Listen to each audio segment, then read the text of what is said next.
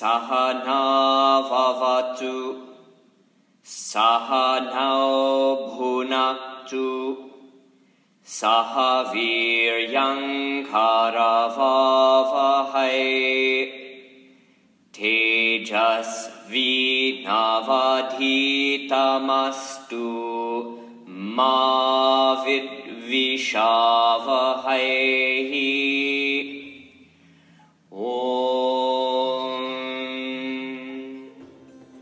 Shanti, Shanti, Shanti.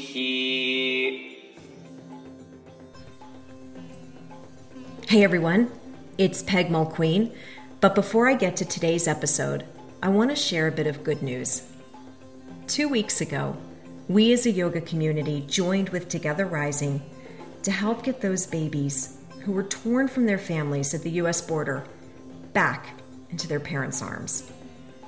And in just a few days, we managed to raise over $25,000.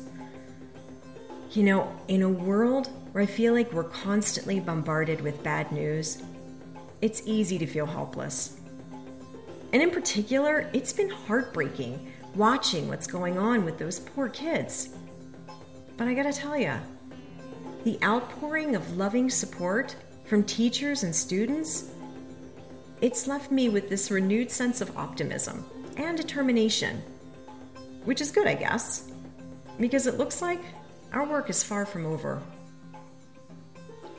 Now, if you want to get involved, you still can.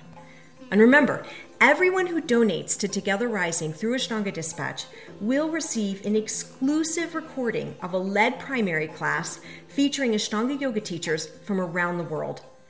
It is a true eclectic mix of both familiar, well-known voices, with some perhaps newer to you.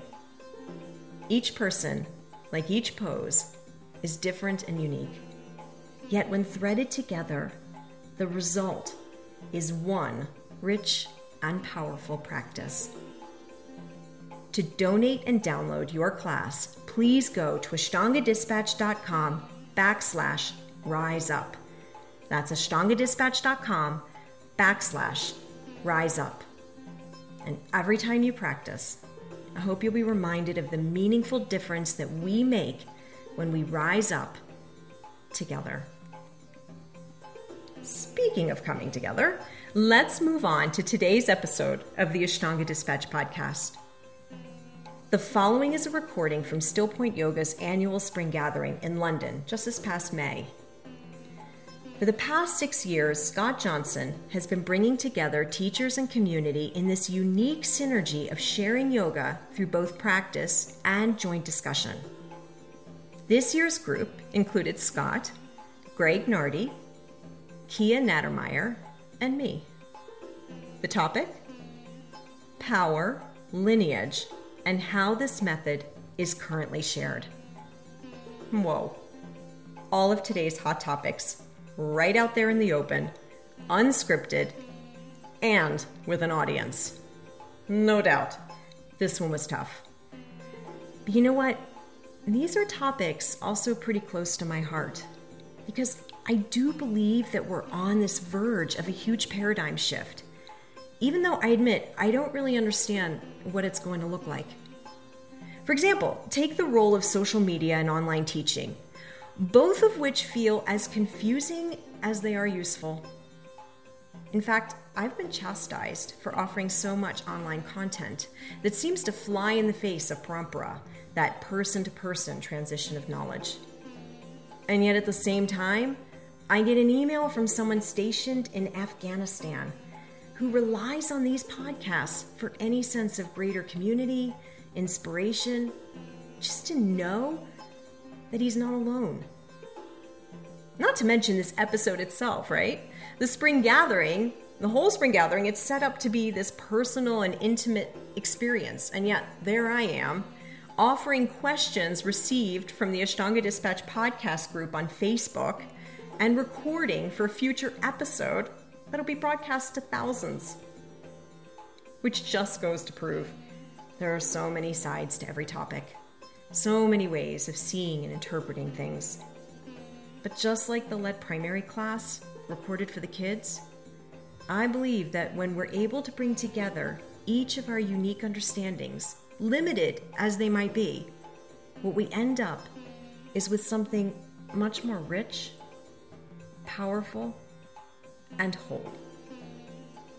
And I suppose that's exactly why Scott Johnson brings together such a diverse group and doesn't shy away from difficult subjects. As he says, it's about us all having a voice that can be heard and valued. And so, while I can't promise you any answers to the difficulties our yoga community is currently experiencing, I do see this discussion and others as a good starting place and somewhere we can perhaps all move forward together.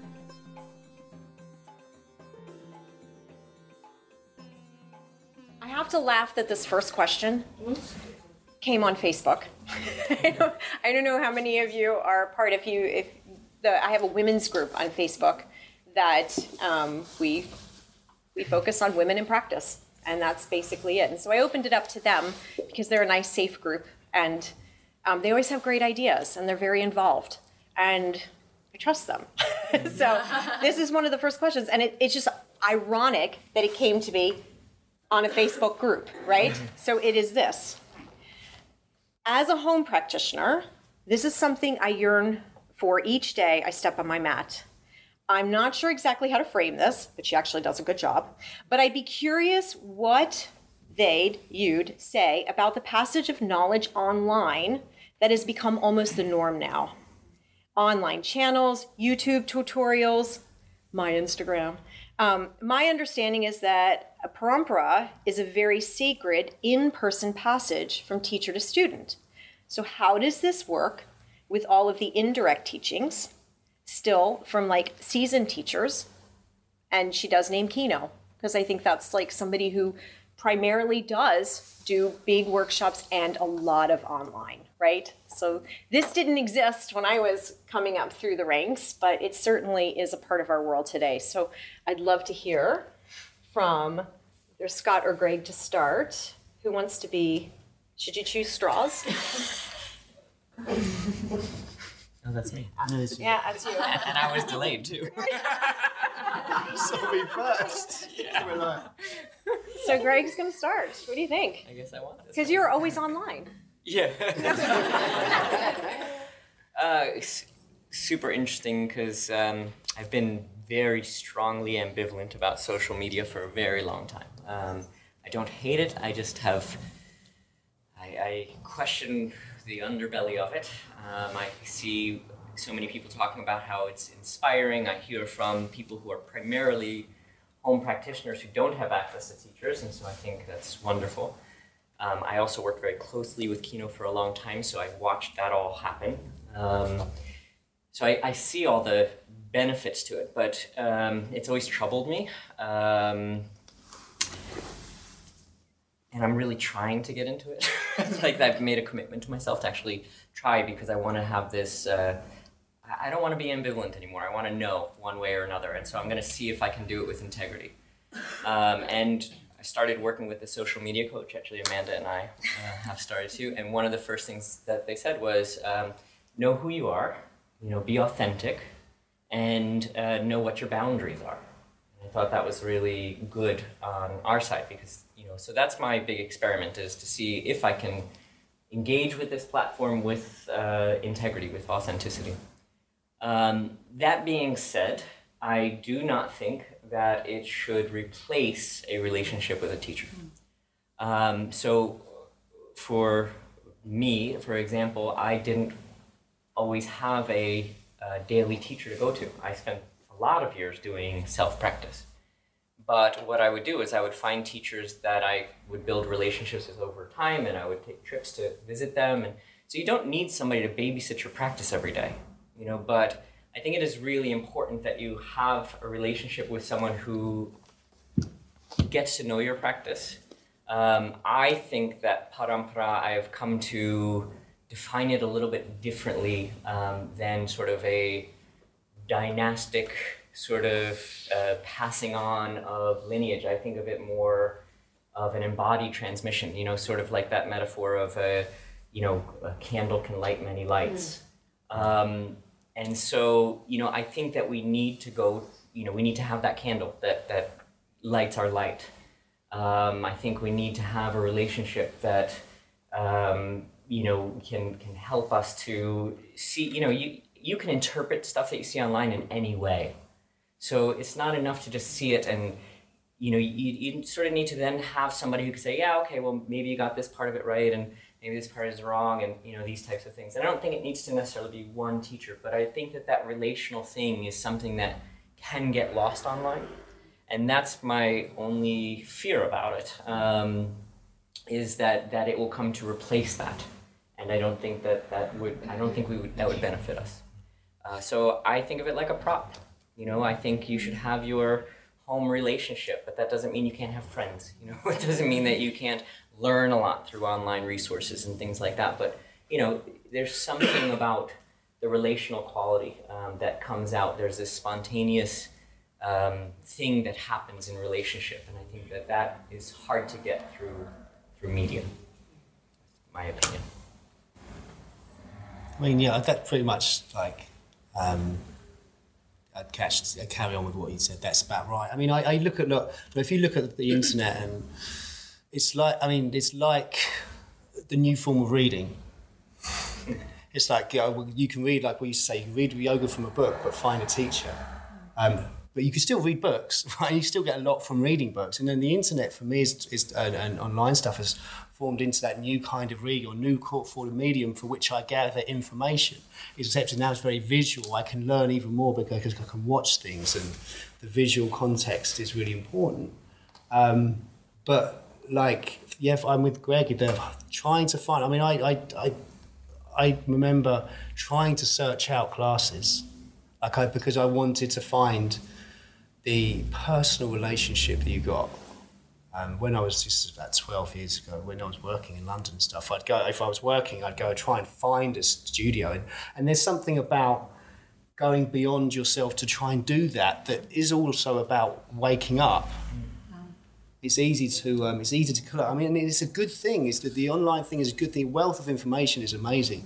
But there is this thing about really committing to finding someone to learn from, or somewhere to go where we're like this, like where we are now, because that wakes something up inside of you.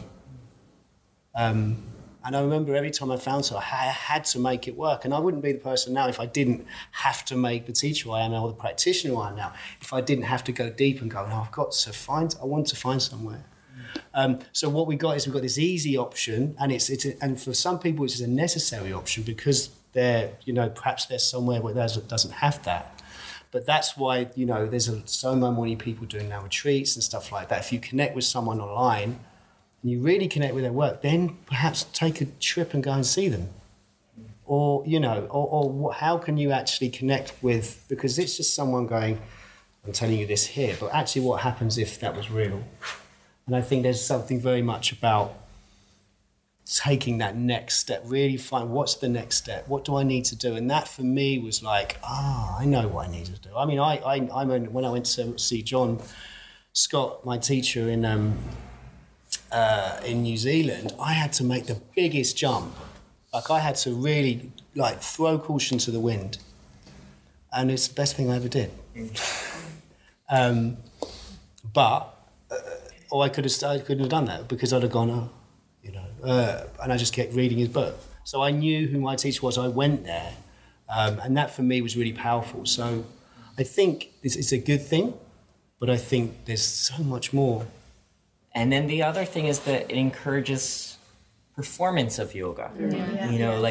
Not practice of yoga, but performance of. And this is the kind of underbelly that I feel is kind of baked into the medium, and that's where my big experiment is going to come from here, to see if I can kind of figure out how to do that. And I might say, it's not possible, but hopefully we can crack the code, and I think that maybe altogether we'll be able to crack this code over time.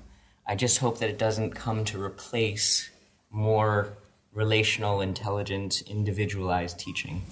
Just picking up that point from Greg, I think really important for us to be conscious of the imagery that we're using. And there was a recent article on Elephant Journal about the kind of commercialization of yoga. So it's being critical of the commercialization of yoga.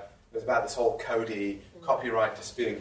And it was illustrated with a photo of the writer in pretty much a bikini on a beach doing handstand splits. I'm like, come on. You know, you're kind of critiquing commercialization, but what are you doing in terms of your imagery? You know, so I think it's like, don't have yoga poses on beaches. Don't have yoga poses in revealing clothes. Don't be, a Lululemon ambassador. Or just be honest that you're a model. I think that's the trouble we have being an online presence with yoga at the front is this imagery. This is to a certain asana this is what asana looks like, and we've taken that on and gone. People are doing amazing things with their bodies and saying, look. And sometimes it is biased. Sometimes like, it's too much. But I very much like. Well, that's never for me. That was never what I felt that we represented, or for Still Point represented. This is called what this event we're having now is what we represented. And for years, I was like, I'd never put any postures on our website or in any way saying this is a posture. I'd never put postures of me on there. I'd always thought to myself, how can I share the image of your yoga that I want to say that we represent? And so it was always about all of you guys together. And I also want to just say one thing, yoga's for people that look good in bikinis as well. You know what I mean? This is the thing is it is something about you should be you in your yoga practice. And some people can put their legs behind their head very easily, and that's where they meet themselves. And some people can barely touch their toes, and that's where they meet themselves. And this is really the issue, is when we just sort of favor one over the other, then somebody feels excluded. And it really should be for everybody. I do suspect that if I looked that good in a bikini, I'd probably do it myself. Yeah, that's right. Actually want to circle back because the question was about parampara. It's not my word. I would never use the word parampara before this. It's become a part of my vocabulary, but I have to be quite honest with you. I'm not really sure what it means.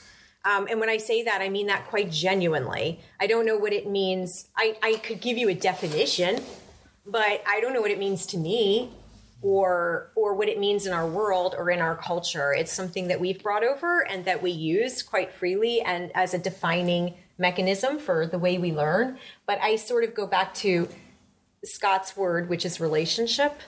And I do enjoy, and I know Greg has said that, and I think I hear you guys saying that a lot.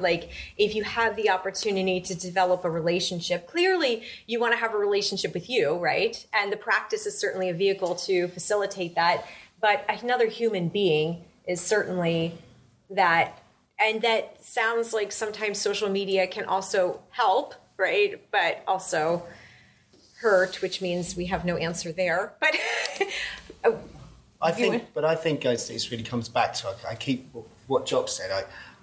He's right, but I was coming back to your people in Afghanistan. Yeah. And going, so we're privileged to be able to be in this society where we can consume in that way. Whereas what the internet's done is it's exposed it to so many more people who are inspired by what's going on in this content. But interestingly, what I was thinking then, and the kind of the framework I was going from, is that someone's reached out to you. So they're forming a relationship. Yeah, it's actually so they kind of so they've kind of they've seen your content and they've gone, that's affected me. Hello. And how many of you in here have said to me, even this weekend, I feel like I know you, right? And for God's sake, we're recording a podcast. This is we're eating ourselves. We're eating ourselves. All right, with that, it's a great discussion, and I really do think if we stop asking the questions, then, and I have to keep asking myself, because the more you put yourself out there, be forewarned, Greg, Scott, the more you put yourself out there, the more slippery slope it can be, can actually become. Okay, I'm going to take another one here. And was thinking of questions for the spring gathering, and it was, oh, this is a good one. The one teacher. The one teacher. Is it really enough to bring all the parts of the practice together? One teacher. She read Jen Renee's blog, and she said that you can have more than one if you don't get confused. Jen Renee said you can have more than one. But there are a lot of people that say, what's that saying? Too many, not cooks in the kitchen, but I think it's a worse one. Too many doctors. Yeah, and there's death is quickly coming. Yes.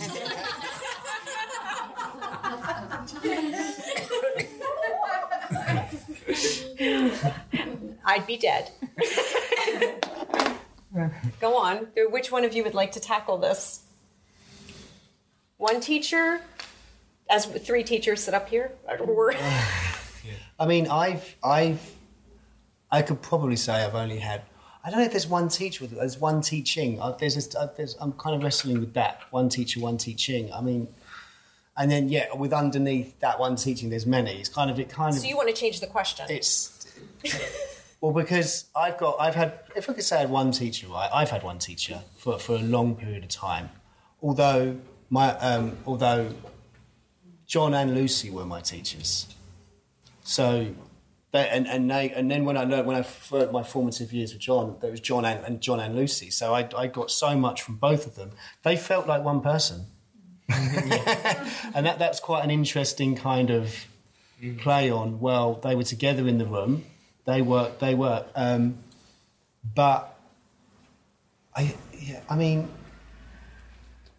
and yet I've been really inspired by others.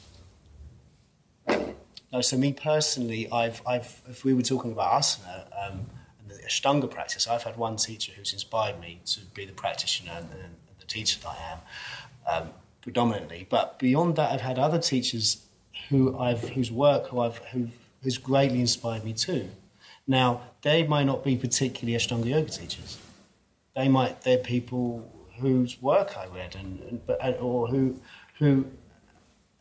I connected with in a way that moved me, and that for me was the point for me. Is like, am I being moved by someone? Like, how is someone what they're saying? When I first started, you do the circuit, you go and see David Swenson, you used to go and see David, you go and see John Scott, you go and see. This was like 15 years ago when those guys were the main teachers, and you go and see them. But I always came back to the idea, well, John's the one who I can really connect with. And then I went to Penzance and met Lucy, and I'm like, oh my God, this is a dynamic here. And so there were two teachers, but there was a one teaching behind that. But and it moved me so much that I thought, I don't really need to look elsewhere. I knew who my teacher was.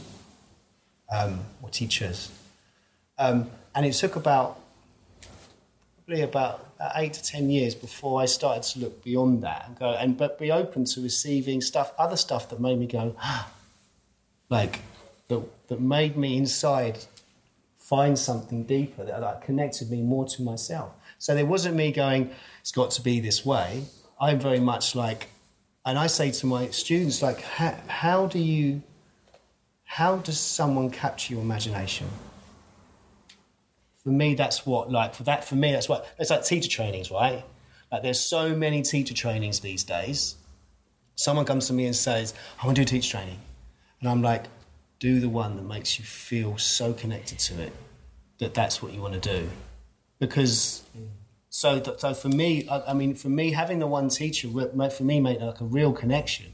But I also allowed myself to just see what inspired me beyond that as well. You just recently had Eddie Stern out here. Yeah.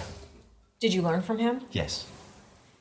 How did that play with your teachers? Does that like, I'm asking a very real question because I get emails a lot from people. Was that something that your teachers would have had a hard time with?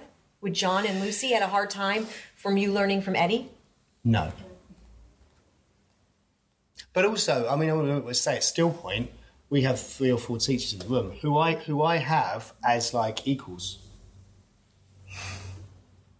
So I say to the teachers who come, and like when I'm teaching with you guys, and I say, teach how you feel. I mean, I think we're all on the same page, and I think with that relationship, the students who come to Still Point have 3 or 4 different ways of trying to access the same thing. And I think, I don't know, that from my perspective, I see that as valuable for me.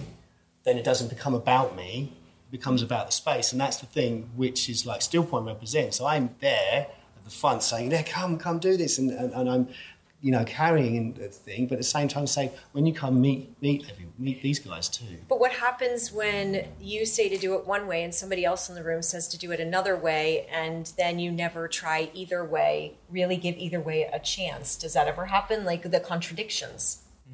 Yeah. We work the contradictions out as teachers. So there's kind of like if they've like for Andy, who I teach, has got one way, and I've got another way. We talk about it and go, well, how's this? You know, we look at it through a student and through talking and say, and we have a dialogue about how it's worked. Do you decide? No. we see how we don't. We just see how something plays out together, or like something what I might say might work, something and the way that Andy says doesn't. Or something Andy does might work, and something I may doesn't. I'm going to push you on this a little bit because this is the feedback I hear from people with this in regard. And I'm going to ask you to jump in here, Greg, in a second, because so what I hear is that if I have a general, or a teacher has a general plan for a student, right, and they're working at it in steps. And this is what a teacher would say, like, I'm working with that person, I'm, their teacher, right? So I say, you do it this way. And it's a very different approach than what you have. And you come in the next day and tell them to do a different way. They can never try this way because anything you try that's new usually feels awkward in the beginning. So if they go back and forth, they never actually get to try one way or the other. This is the argument that comes, and that the student gets confused and feels. And I have had, and this not from Still Point ever, but from other studios, and they're usually in the U.S. PS, just so you know, of like different teachers. Even one teacher comes in, gives a pose. Another teacher comes in, same studio, takes it away. This happens. It really, you're laughing. I just have to put this in perspective for you. What goes on? I'm being real for the podcast and for you.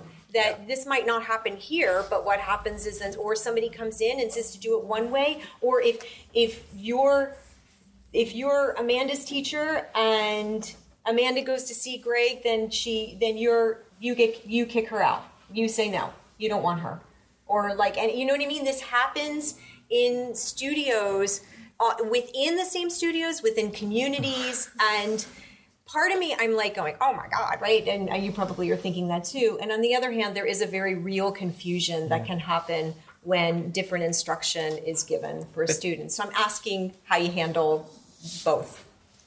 I think that this whole conversation is very teacher-centric, and this is the old paradigm that we're trying to break down this weekend. It's really about the student. And so, we can have all the plans we want, but if the student isn't included in that process, what are we really talking about here? You know what I mean? So at the end of the day, I think the new, if we're talking about an evolution or a new paradigm of how Ashtanga yoga can be taught, it's student-centric. Yeah. It's again, if a student feels that they need somebody who's going to be an authoritarian, that's between them and their chosen authoritarian. But, I think that, all of this talk about relational and this type of stuff means that you have to have, it's an agreement between the teacher and student. Here's my plan. Based on my experience, here's my best educated guess about a path forward for you. What do you think? And I'll be there with you while we work through that. And if Scott comes in and he says, I think something different, then, we can both kind of plead our case, and then the student gets to decide. Yeah. And so, you know, and then with Still Point, I mean, we're not just a weekday or an ongoing morning Charlotte, but we also run workshops, hence here we are here. And so I felt very much a responsibility, because I was thinking it as a student, of how can I need to invite teachers, because I like doing workshops. I think it's really rich bringing different viewpoints in, but I wanted to bring viewpoints in who embody or what we represent, or who are kind of on the same page, if you like. Because I think if I was a studio and I brought in all these different teachers, there would be a lot of confusion. Because ultimately, everyone comes back daily and works with us in the morning. And so if, for example, if Greg comes and does a week of Mysore, and they're running the same time as Still Point, the morning classes, and we get so half of our students go, we have a conversation about the students beforehand. The same when David comes, and same when John comes, so that we try and keep that as best we can, the fluidity between us, so that we're trying to sing from the same song sheet. I'm going to answer questions. I'm just going to give you a little idea of where I came from, because I'm going to speak as a student. I don't have a daily shala, and I teach online. I already established this. And I get to come visit some people that are super nice and invite me. But the way I began in a Mysore room, besides, David Kyle came in, and he is the one who converted me. And it was through 5 mornings of Mysore, but then he left. So he left me with this self-practice that I was supposed to continue. And I wasn't at the place where I was going to do it alone in my house, right? I mean, I definitely needed the support of a community or something. But the shala that I went to had 2 teachers, and they taught very differently. And depending on where you sat your mat was where your alliance was shown. You're laughing. That is the way it went. And if you put your mat in the middle and one of those teachers claimed you and not the other, you could be fought over in the middle of the room. Do you know what it's like to be a student and have to choose? It's like choosing between your parents, and you're showing one favorite, and if you showed the other one favorite and you didn't, this is how, literally, right? And I'm telling you as a student, because I was the student. So I'd gone from this beautiful, idyllic, like David Kyle, 15 people. It was like lovely, exactly what we're talking about, this relationship. And he saw me, and I learned, and made me learn names of the poses and everything. And then I walked in, and I had to choose very quickly which side of the room I would lay my mat. And if you went to another teacher, then you would no longer get poses from the teacher that was there because you'd chosen elsewhere. So, you're looking at, I just want you to know it's real. Because I've had it experienced. And unsurprising maybe, or surprising to you, I am the product of many teachers. I am not a one teacher. I'm alive to tell you that is me. And I've had amazing influences. So I would say, because all of us are going to answer based on our experience, right? Do you realize that? That's what we're all, so we're saying that this is a panel discussion, but there's no real answers, because we're all speaking from something that we've experienced. So it's unsurprising that I've developed amazing, beautiful relationships with teachers. And I'm so lucky that I have so many bright lights in my life that I've been influenced, but I don't find it confusing. I was asking the questions to Poke. Well, so because do you feel you've ever had one teacher, who you've gone, with your heart and connected to? So now I'm going to be honest. Yeah, I want you to be. Oh, I hate this. Turn it around. I wanted to have one teacher because that's the legitimate way. What that person just asked was exactly the way I was taught, was that that's the way it was supposed to be. And I really have always wanted to be legitimate. And so I wanted to find a teacher. And I was too quick to say, my teacher.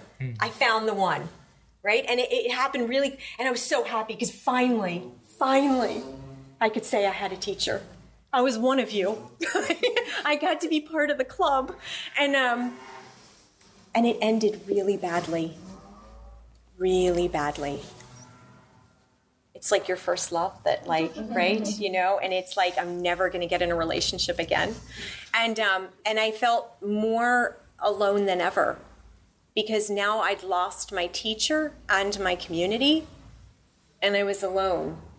And I had friends and I had other people, but I'd already chosen my teacher. So now I'd already committed to one and I couldn't really look to anybody else, right? I'd already had, it's not David Kyle. Just, you know, like, and in fact, if not for him, like carrying me through, I think I would have been really kind of lost. But yeah, I didn't. So I think that was the time, though, when I lost the one person, when my practice became mine. That was the first time. It was weird. It was like I either had to decide, was I going to be part of this and like go find another one? And I remember I was in Mysore when when this happened. It was really close to me being in Mysore, and I remember people coming up to me going, "So is Sharath your teacher now?" And I was like, "Man, I just met him. Like, I mean, it's like cool. I think he's a nice guy, but now I'm like, you know, I'm not going to make that mistake again. Will I go too far and be a commitment phobe now? Like I won't ever commit to any one teacher, and like I'll always be podcasting around and like, you know." I don't know. I don't have the answer for you, but I can tell you that when I lost everything, I gained everything. It was a really rough year, but in that year, I had to make decisions, and I decided that I loved the practice, whether I got to be legitimate or not, whether I would ever have my teacher, whether I did it the right way, or if I was a patient and going to die. I really love my practice. And so it was very scary.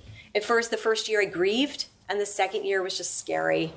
And now I think I'm getting to a place where I sort of accept maybe that it's okay. Like I have beautiful, if I keep going back, I'm going to keep saying Scots, and relationship is a Scots word, but it sort of is because you use it all the time. But I have beautiful relationships. And maybe I'm not confused, and I get different information. When I am asked, like, am I a traditional teacher or non-traditional, you know, this whole BS question.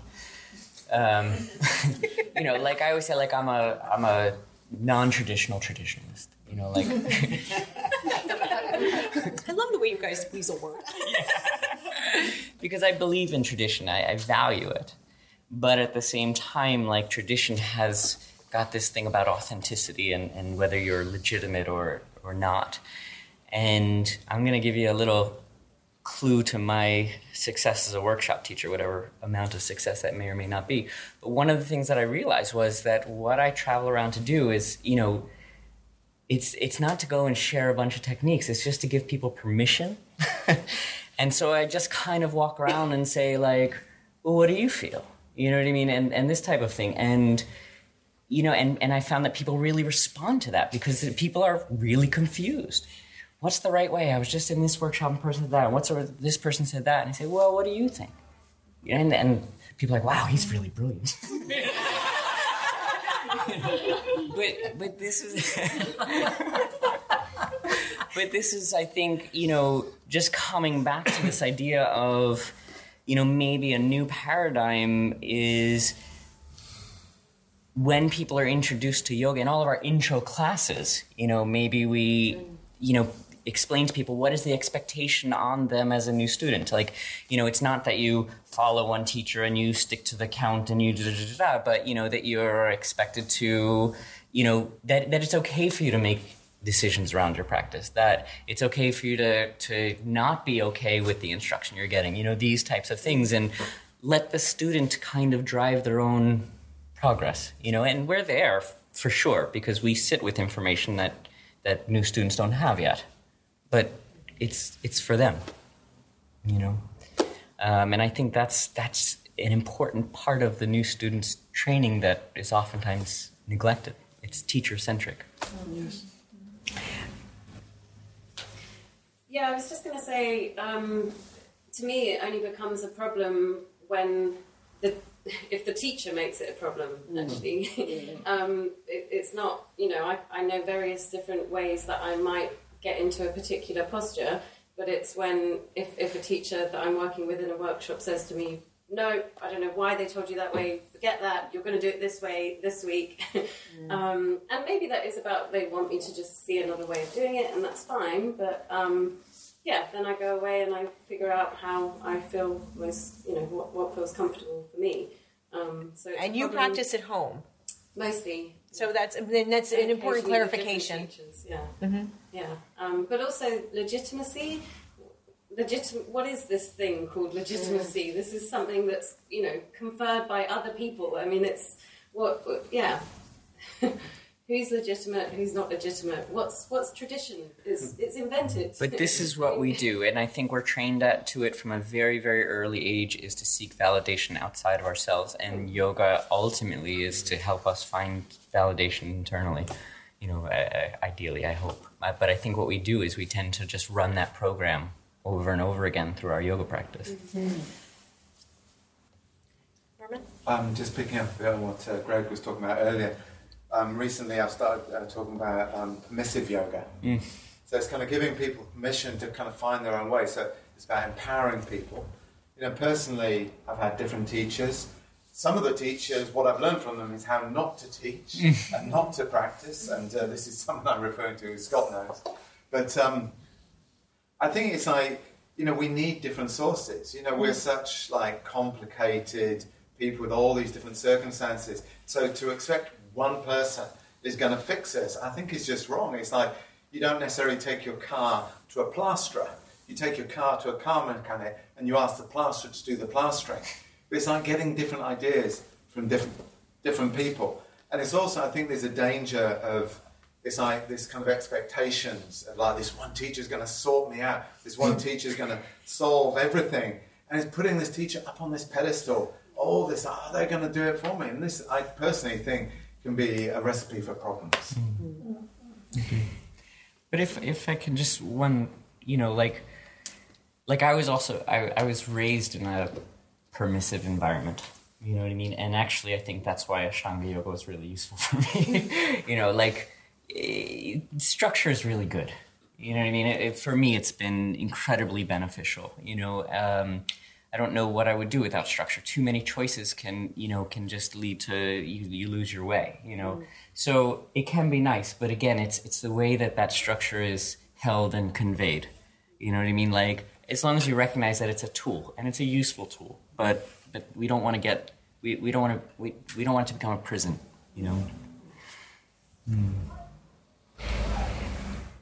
This sort of is a segue into the next question that comes up, and it's sort of the same in some ways, kind of ties together the other two, but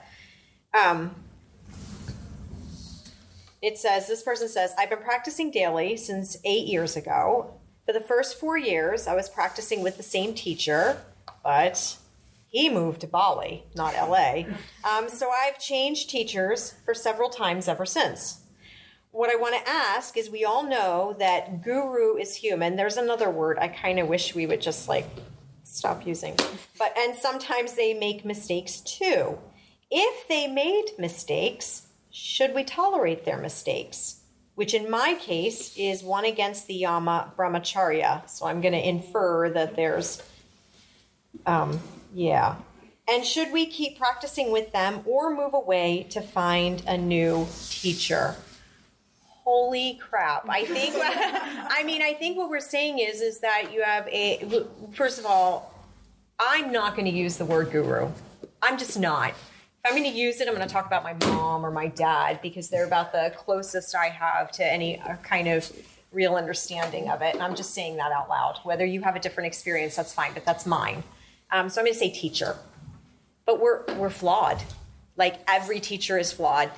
In fact, I think our humanity is so much of a gift. My biggest mistakes have taught me the greatest things. I just pray that people will forgive me from 8 years ago, and that you'll forgive me 5 years from now. You know what I mean? There's that feeling that I definitely trip up a lot. When is a mistake too much? When do you change? What is the line? Do you, because we all do make mistakes, every teacher's gonna make mistakes, how long do you stay, or do you stay? That's the question, and I'm going to pose it to these two, because you're all looking at me like, oh my God, because it's a hard one, right? It's really difficult. Like, super difficult. It depends what we're teaching when we're saying we're teaching yoga. It depends how, we're all flawed.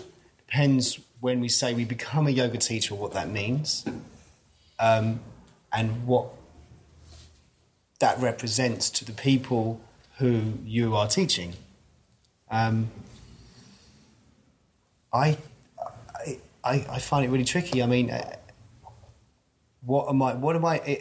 think I know what I'm trying to convey, and what I'm trying to embody when I want to convey that.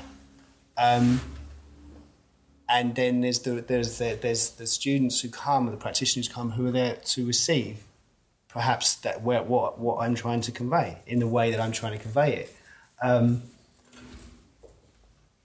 I think it's really hard because I am flawed. We're all flawed, and I think for me, if I ever felt, or if I felt that a boundary had been crossed, or I'd crossed a boundary. I couldn't again carry on and say in myself and go and hold myself up as someone who could say, this is what I think, but this is the way to be. So for me, there's an ethical way of my responsibility in the role that I put myself in. I think that's really, for me, that's really important. It does go into the previous question, but it also kind of plays around with the current dynamic in the Ashtanga yoga world. In that, I would say, if a student came to me and said there's a problem with the teacher in the context with what your questioner asked, I would say, I think you should find another teacher. Sexual misconduct, then. We're going to say that straight out. Yeah, I think sexual misconduct is something... So is it a boundary if a teacher is having an affair with a student? I think that there is an inherent power differential in the teacher-student relationship. And we, in one of our many conversations this weekend privately, we discussed,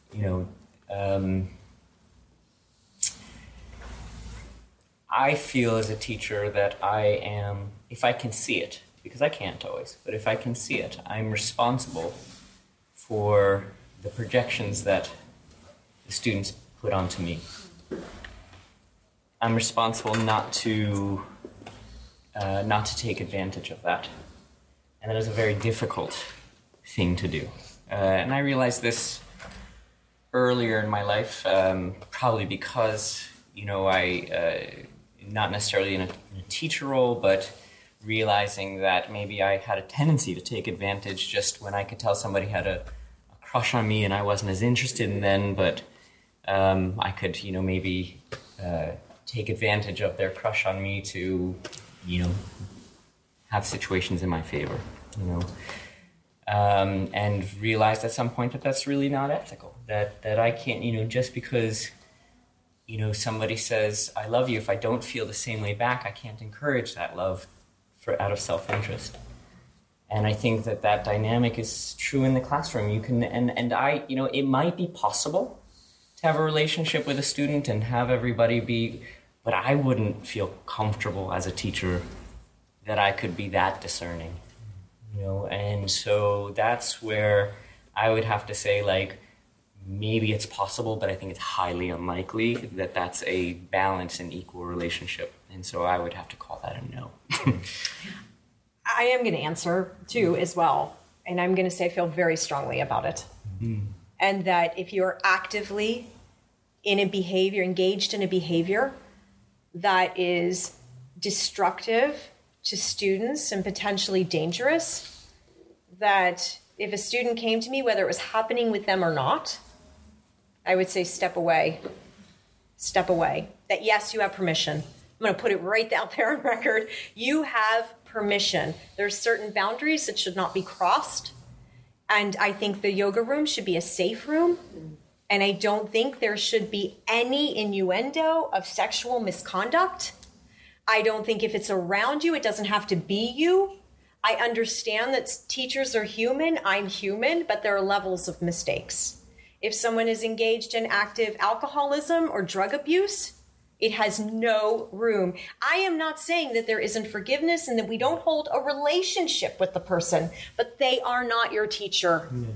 That you cannot be a teacher if you are actively engaged in a behavior that is destructive, and I'm going to say it, amoral. I agree, but you were saying that, I think the question was not the question coming through the podcast, but the question that you were posing was, is it inherently immoral for a teacher and a student to enter into a consensual relationship? Oh, right? no, actually, I was asking this one. Oh, if there's sexual misconduct well, I'm saying yes, if there's even, if there's I'm not saying, let me clarify, because it's a good question, is that if there's a teacher and a student that ends up over time that something happens, I'm like, that's different. Do we understand that? Is that okay but if you have like a married teacher, or I'm gonna put it right out there, like a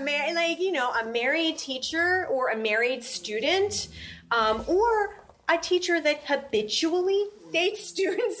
There are things you fall in. Flirting in the classroom. Don't use your yoga to flirt. It's just not okay. Right? Nobody wants to see it, and it changes the energy for everybody else. It changes the energy. Yeah. There's a difference between something you meet somebody, and of course, if you're a yoga teacher, you have no life. That is the only. And if you're a young single yoga teacher, you seriously have no life.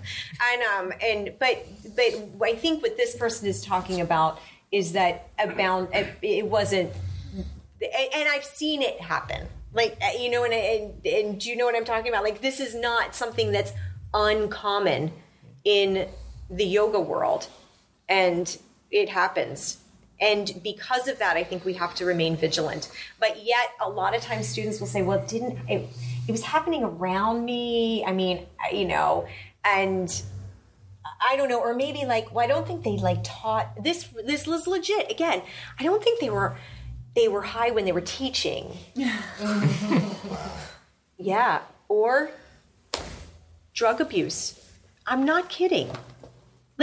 And I'm saying this out loud because we are on a recording, because people are asking the question, and a lot of times these rules and myths about Ashtanga yoga, about having to have one teacher and having to really stick with that relationship, that overrides this common sense thing. There's a far bigger myth. There's the myth about crazy wisdom. That the teacher is doing this to push your buttons, to test your boundaries, to like this kind of stuff. And that's ludicrous. So this is the only one we've come up with a good answer, by the way, just so you know. You can move away to the person that answers. You're allowed to move away. I will say that I have gone into more ambiguous. The more ambiguous ones are the harder ones. But because the person mentioned brahmacharya, I wanted to make sure that we came down on that. Then there are other ones where you struggle in a relationship, and they're a lot more complicated, where there's a struggle, and just like any relationship. And I don't know that I have a clean answer for that. That's something that I think you had a really clean answer. If the teacher is doing harm to the student, then it's a no. Yeah. You know what I mean? It's like when you first get in any relationship with somebody, when you first meet them, you put them up on a pedestal, you look at them with rose-colored glasses. Date a couple of years and you start to see some flaws. You know what I mean? So that's okay. If it's about realizing that your teacher is a flawed human being, that's normal. As a matter of fact, I think it should be encouraged. That the teachers are very transparent about their humanity and about their flaws. They should practice with their students. They should, these types of things. But if it's something where if you are in a dysfunctional relationship with a teacher where you are actually being held back or not thriving, if there's something in you, if you're having to write and ask that question, then I think you have it's to answered itself, really, isn't it? That's it. I just wanted to say that I think that's where it can be a little bit tricky again with Ashtanga, going back to what we talked about yesterday, and the adjustments and the hands-on and the touching, where things can get more carried away, possibly over other styles of yoga. I think that's where, when it comes to sexual, because there's a lot of physical contact. I'm specifically talking about Ashtanga. I know this is going to sound weird to say to you, but I've been teaching for a really long time, and I swear there's never been and I'm pretty hands-on, I think, right? I mean, it really does. I know it seems like that maybe from the outside, but simply touching doesn't. You know what I mean? I'm always afraid to go that direction. Your comment there, that it's only a slippery slope if there's already. Yeah, absolutely. Yeah, it's like, oh, never mind. I'm going to use a terrible example, and I can't do it on tape. I just stopped myself. That was incredible restraint. Well done. Thank you. It provides the playground if that's already a thing. Yeah. You can go to a kirtan and have basically. this issue. You could go to the afternoon chai in my store and have this.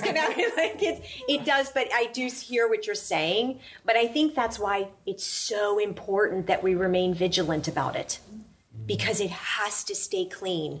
Because I actually believe, I didn't say this strongly yesterday, but I do believe in that touch. I believe in so strongly. I thrive on it. Babies thrive on it. We thrive on it. Mm-hmm. That human interaction is so powerful. I don't want to lose it. Yeah. So I'm willing to protect it. But, and I think this is, again, we know when we're being violated. And I think that's where we need to, as John said, it's great when somebody says, how did that feel? Because it encourages you to do that little body scan and say, am I tense after that? Am I walking into this room afraid? You know what I mean? Or do I, because what we're asking of each other is that we go into this room and we are really vulnerable with each other. You know what I mean? If you don't feel comfortable to do that, then there's something off. There's something wrong. Going back to the vulnerability thing, I used to work with a teacher who used to take me to super deep back bends, grab your ankles or whatever. And I just felt like everything was just literally. So you feel really vulnerable. I mean, I feel it now just talking about it. And there was no intention there whatsoever. Then he'd come and lie on top of me. Obviously to reverse the back bend. And I had to work really hard not to project all the vulnerabilities onto him and for him lying on top of me to become something else. And I had to ask him to stop that. Because he couldn't sense it. He couldn't sense that he was taking me into super deep back bends, and while physically I could go there, it wasn't a problem. On an emotional level, it was really opening me up to something that I wasn't prepared for, and, so easy to project and go, oh, and now he's lying on top of me, I feel sick, Can I ask you a question? How did he respond when you asked him not to? He was very understanding, and Lovely. I just said, you take me into a very deep place, and before you do that, I want you to ask me if I want to go there. I like the way you just modeled that. That's really good. So he took you into a really deep place, and you said, you expressed that to him. Did you do that in the room or after the class was over? No, in the room. In the room, right then and there. Good. You didn't wait any space. There was no space that went on. Well, the second time it happened. So it was okay. You did it in the moment, though, and I think that's really important. So you did it in the moment. You didn't let too much space go by, because this is what happens. We allow ourselves to be talked out of something we're feeling.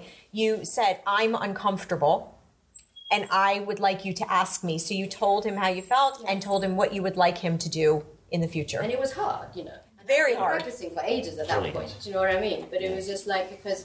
My thing is, I walk into your room, therefore I kind of surrendered to your teaching. Mm-hmm. But at the same time, I had to kind of really ground myself and go, actually, what you're doing is not right for me. You know what You need to know that. what I really love about it too was you didn't say, "Don't touch me like that," or you said, "Ask my permission." You know what I mean? So it gives that sort of thing that like maybe I wanted it and maybe I don't sometimes, and I'll tell you. That's a great thing for teachers to know. Well, and after that, great, fine. Yeah. He would ask, and I'd go yes or no. And anybody listening, I want like you guys here, but anybody on the podcast right now listening, there were 3 things. A, you didn't let a lot of space go by. That was really important that you addressed it in the moment. 2, you had the words. This is how it makes me feel. 3, you told him what you want him to do in the future. And those are the 3 things. I am uncomfortable. You don't have to have a reason. Being uncomfortable is reason enough. That's it. There's no accusation or anything in there. Number 2, the next one is what I would like you to do. Please ask before. And it's perfectly reasonable. I love the way the teacher responded. I think that is how relationships develop. Yeah. They actually develop over these difficult times. Like when you have a very difficult conversation, that's when you really get to see who someone is. Because obviously in that moment you would have learned very quickly if the teacher would have said, what? And be very defensive, or then it would have given you more different information. But by saying, absolutely, agreeing to your terms, that was important. But I think Naomi also said that it really interestingly, I go into the room and I surrender to his teaching. Well, and then at one point I just said, actually, in the same way that I'm learning from you, you need to also learn from me. Yeah. And this is not right. And so, yes, there's kind of like, so who at Steel Point surrenders to my teaching? Okay, so we can actually say this, but now it's still more for sure. It's because that's the, that's not the language. You know what I mean? There's a whole lot of thing we could go off and at a tangent, but then it comes into labels. She's a difficult student. That kind of but that's what I want to really applaud you for, because the way that you handle that is amazing. I don't know if I've ever heard anybody handle it quite like that. It's that. Because I think that one of the fears might be that if I say no, that I will never get it again. And sometimes I might want it, and sometimes I don't. And I don't want to lose the privilege, And you just said, I'll let you know. Bravo. That's the reason why I repeated it, was because that's what happens, is that we're often faced with situations and we don't know how to handle them in the moment. And so we become like the deer in the headlights. And then we leave, and what happens? We talk ourselves out of it. There's some space. We might never go back, because we don't want to put ourselves in the situation. But then you could not be that teacher that you were in that moment, in that, teaching back or teaching. Because really what you're teaching is more about you. If you're to develop a relationship, he needs to know about you, like what you're comfortable with. But I really like that you broke it down into those 3 steps, because if we could all remember that leaving this room, then maybe when we find ourselves in a situation, whether it's in a yoga room or anywhere, that that immediacy of addressing, saying how we feel and what we would like to see going forward in those words, uncomfortable. I love that word, because I use it all the time, because it's a really good word. That tells you how you feel. And you don't have to explain it or justify it. Doesn't matter. Doesn't matter if you're uncomfortable. And then giving the explicit directions of how to go forth. And I just really, really enjoy that, because that just teaches everyone here and listening. That is a really effective way to deal with those moments that you probably can't even always explain why you're feeling that way, and you don't have to. That was good. Thank you for sharing that. Thank you very much. I am overwhelmed by your honesty, your openness, your sincerity. The dialogue has been completely educational for me. Hearing your feedback and listening to Greg and Scott, I feel like I've learned a ton. I should pay you. So I really appreciate it, because I actually do consider it quite an honor for Scott to invite me into his family, because that's what he really does speak of this as, to welcome me in is such a great honor. And for you all to welcome us into your practice and into your life is like a privilege. It's a privilege. And it's one I hope you hear from all of us that we don't take lightly at all. And I just really appreciate it. Thank you. Next year, Still Point Yoga will be 10 years old, and Scott Johnson has promised us a very special anniversary spring gathering. I, for one, can't wait to see what he has in store for us. But in the meantime, I want to leave you with the words of Greg Nardi. He said, at the end of the day, if we're talking about an evolution or new paradigm of how Ashtanga Yoga can be taught, it's student-centric. Let the student drive their own progress. We, as teachers, are there for sure, but it's for them. It's really about the student. Thanks for listening. The Ashtanga Dispatch podcast is hosted by me, Peg Mulqueen, with Chris Lucas as our editor and producer. Thank you to all our supporting members through Patreon, for without their generosity, this podcast, it wouldn't exist. If you'd like to help support the show, please visit patreon.com/Ashtanga Dispatch. That's patreon.com/Ashtanga Dispatch. Thanks again, and until next time, keep practicing.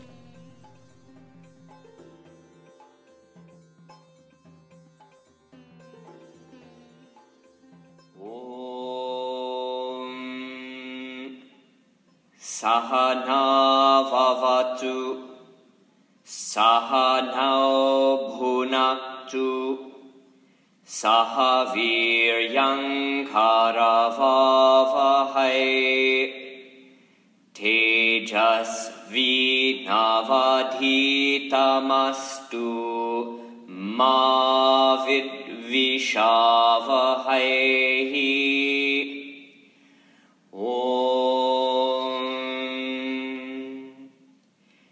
Shanti, shanti, shanti.